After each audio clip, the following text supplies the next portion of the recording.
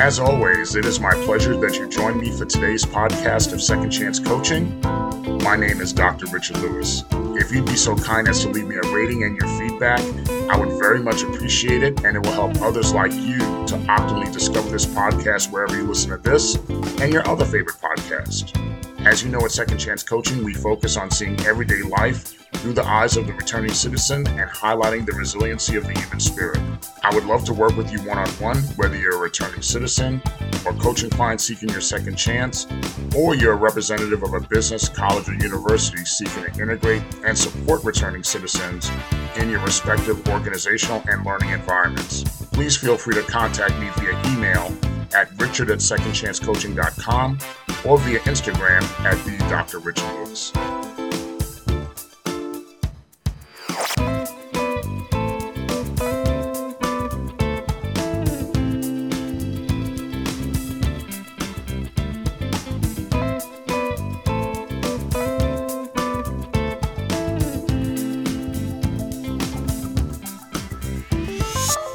Welcome again to another edition of Second Chance Coaching. As always, it is my pleasure to join you on another week of your reentry journey from whichever corner of this wonderful world you're listening from.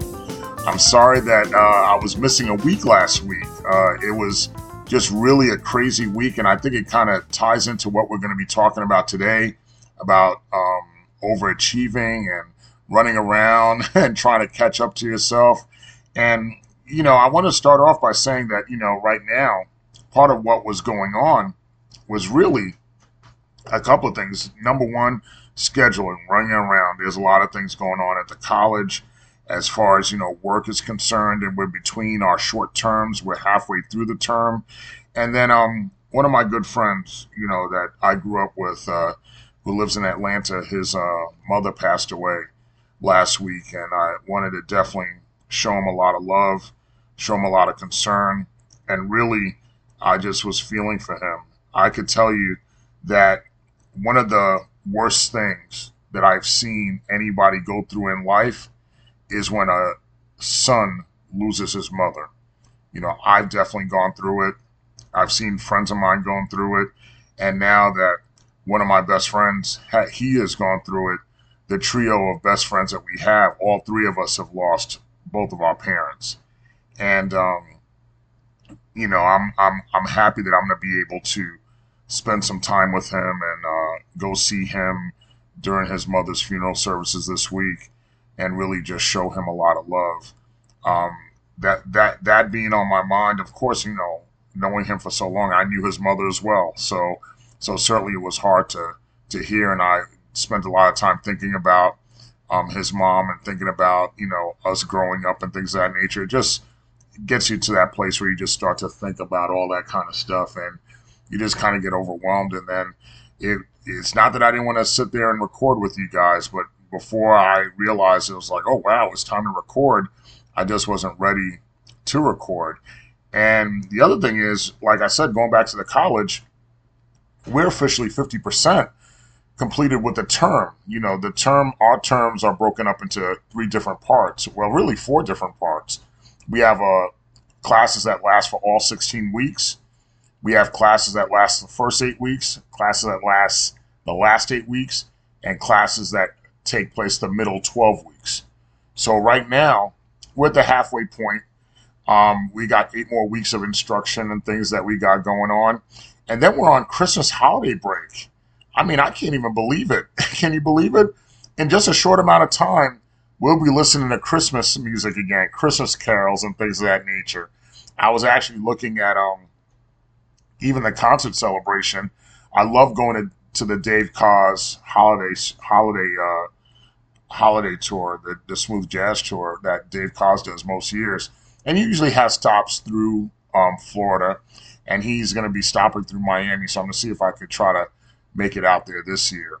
But going back to what we're doing at the college, before we get to that place, during these next 8 weeks, and in the midst of those 8 weeks, we'll have Thanksgiving, so that'll be a good break because I'll get to see the family. A lot of the family are coming down here for Thanksgiving.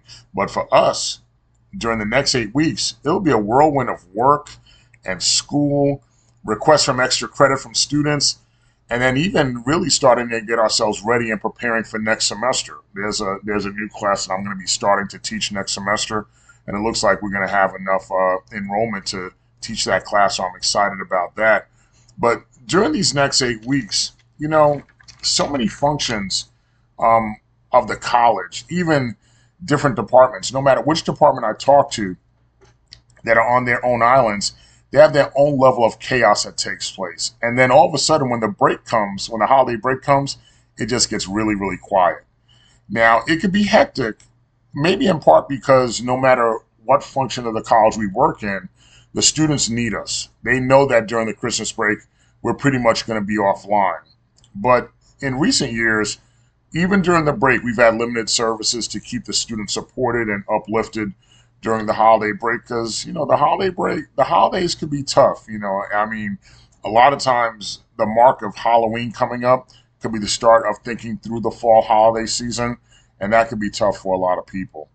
But I would say in these last 8 weeks, I'm already starting to see that there are some students who are putting in more effort, they're working harder, and even sending more aggressive emails about extra credit.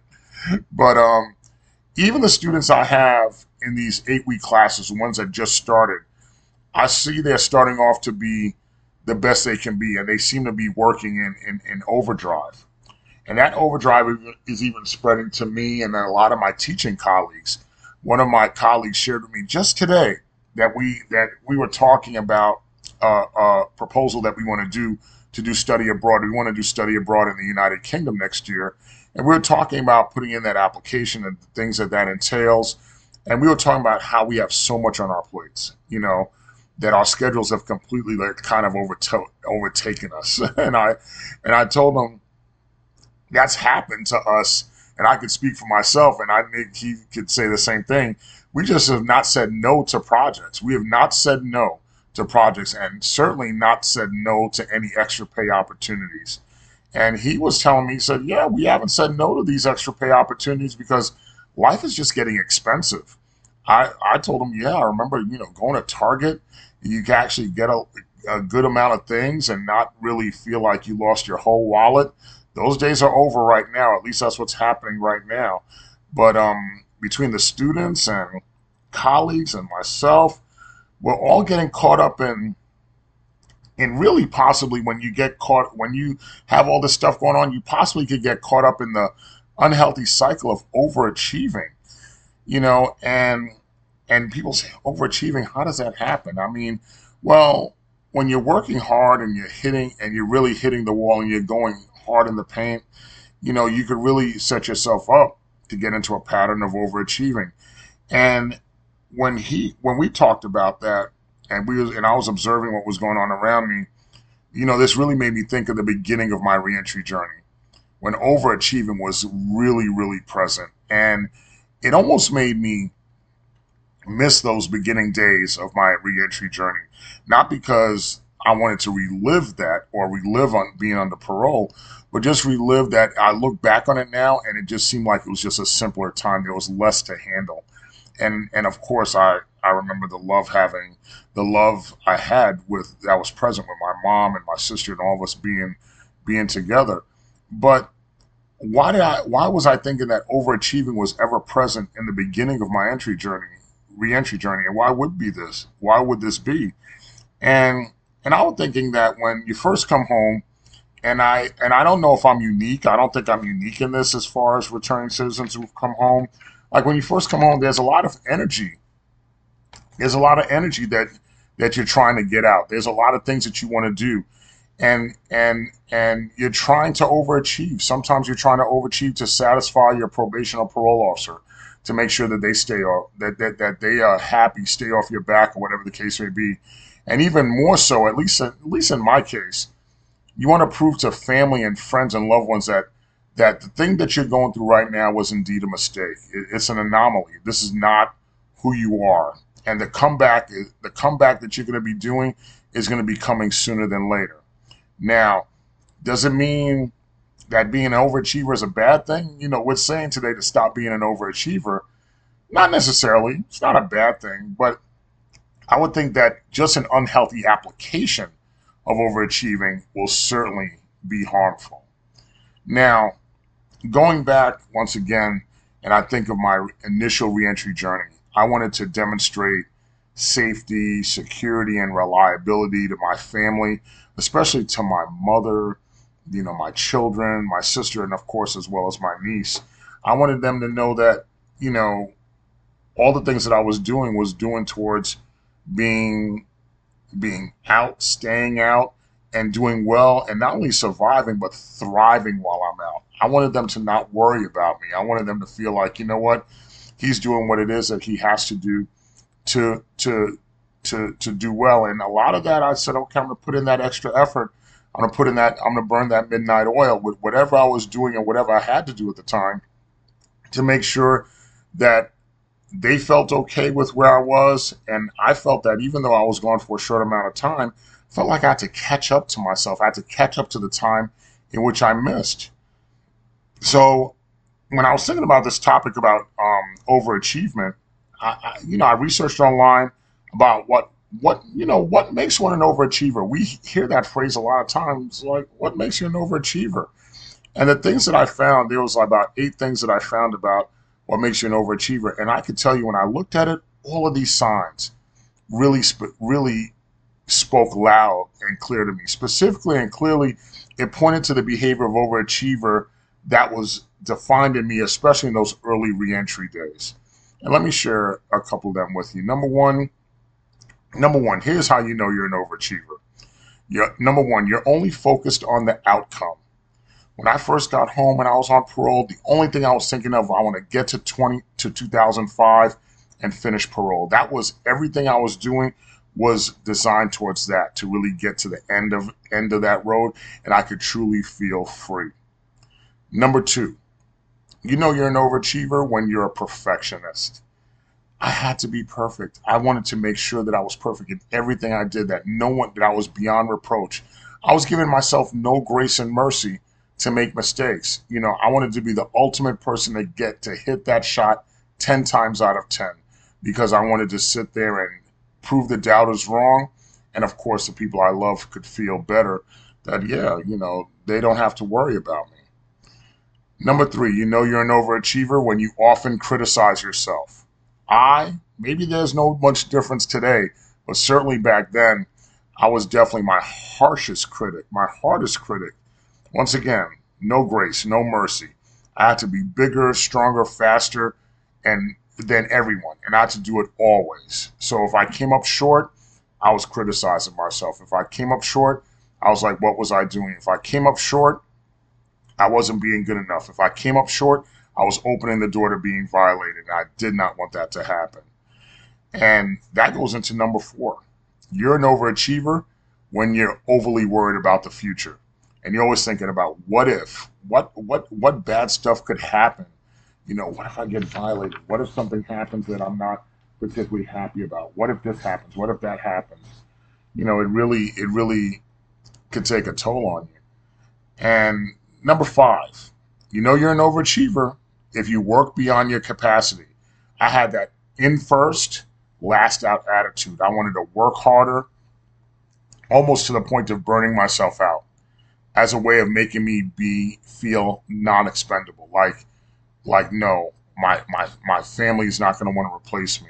I know that sounds crazy, you being replaced, but I said I didn't want my family to replace me. I didn't want somebody I was dating to replace me.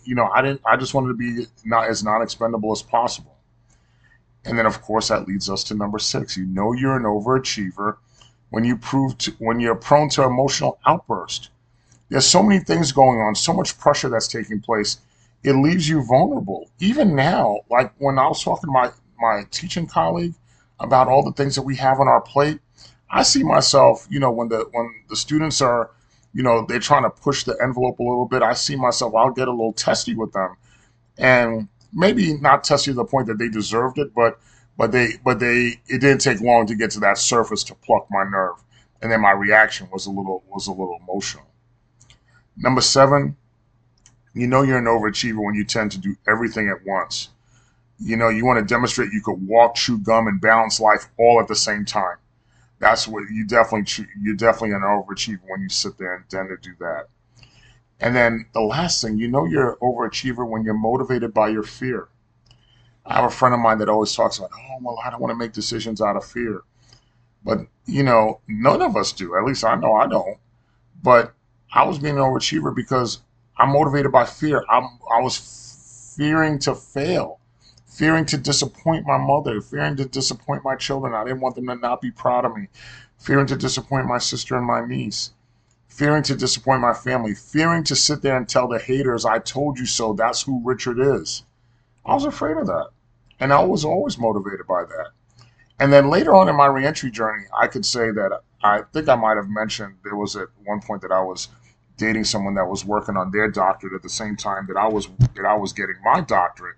No, no, she was getting her doctorate. I wasn't getting my doctorate. I got my doctorate much later on, but she was getting her doctorate and she was busy, and I wasn't as busy in my career as I am now.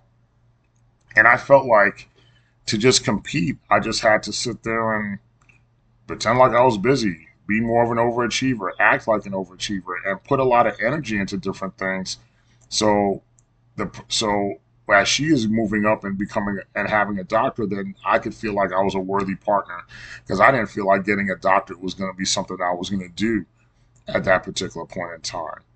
And as I was thinking about, and as I think going through, like I said, these last 8 weeks about overachieving, about doing a lot of different things to try to make sure that you're getting the job done, and not only getting the job done, but you want to be recognized that you're getting the job done in excellence.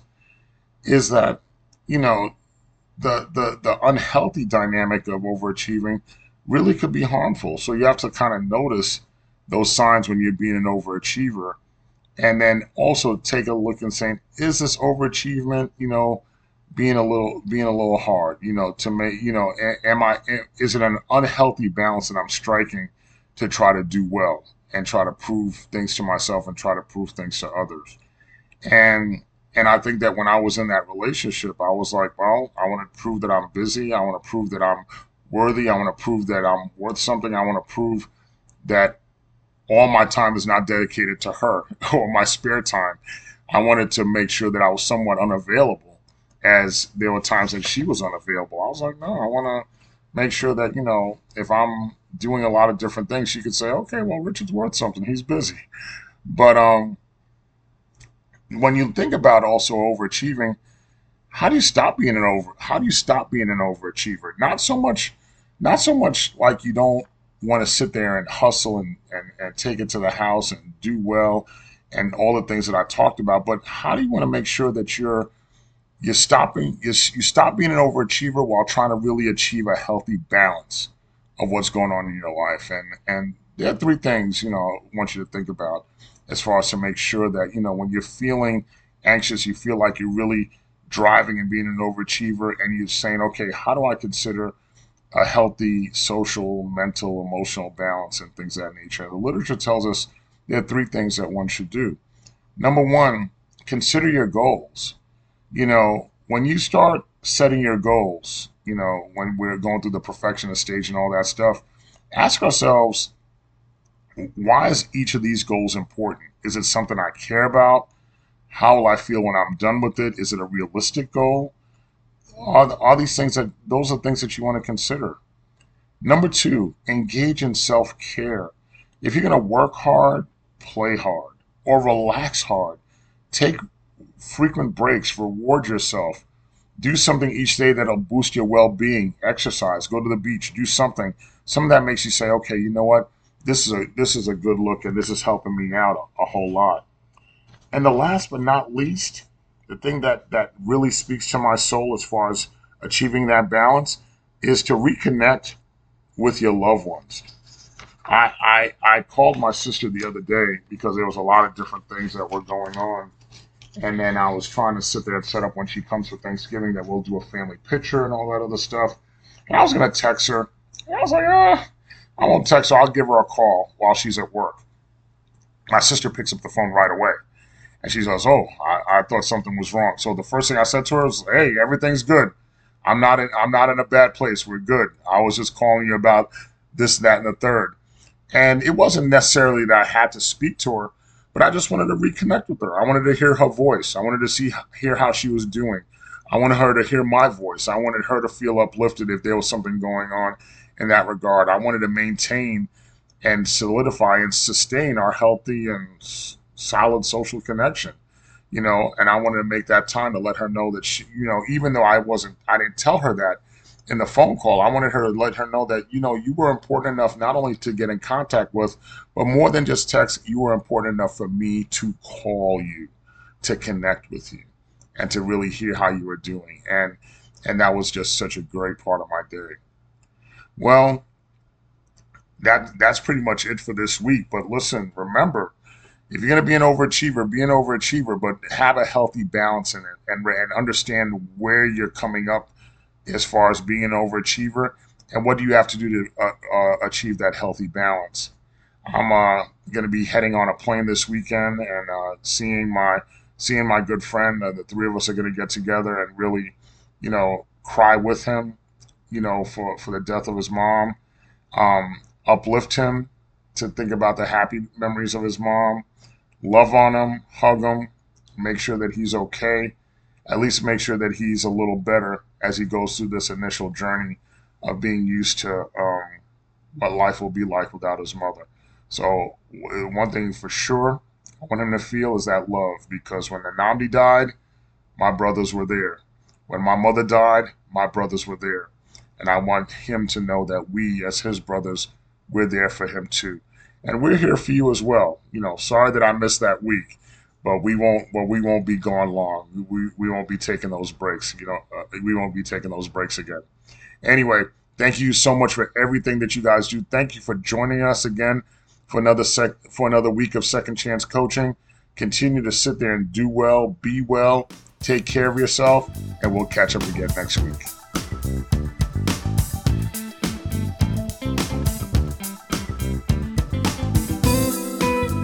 Thank you again for joining us here at Second Chance Coaching. In addition to coaching services for individuals and businesses, I'm also available for speaking engagements and workshops on criminal justice reentry, human resources, as well as organizational culture and leadership. Feel free to email me at richard@secondchancecoaching.com, as well as connect with me on Instagram at @DrRichardLewis. Remember, every day you are given this opportunity for your second chance, and I know you'll make the best of it.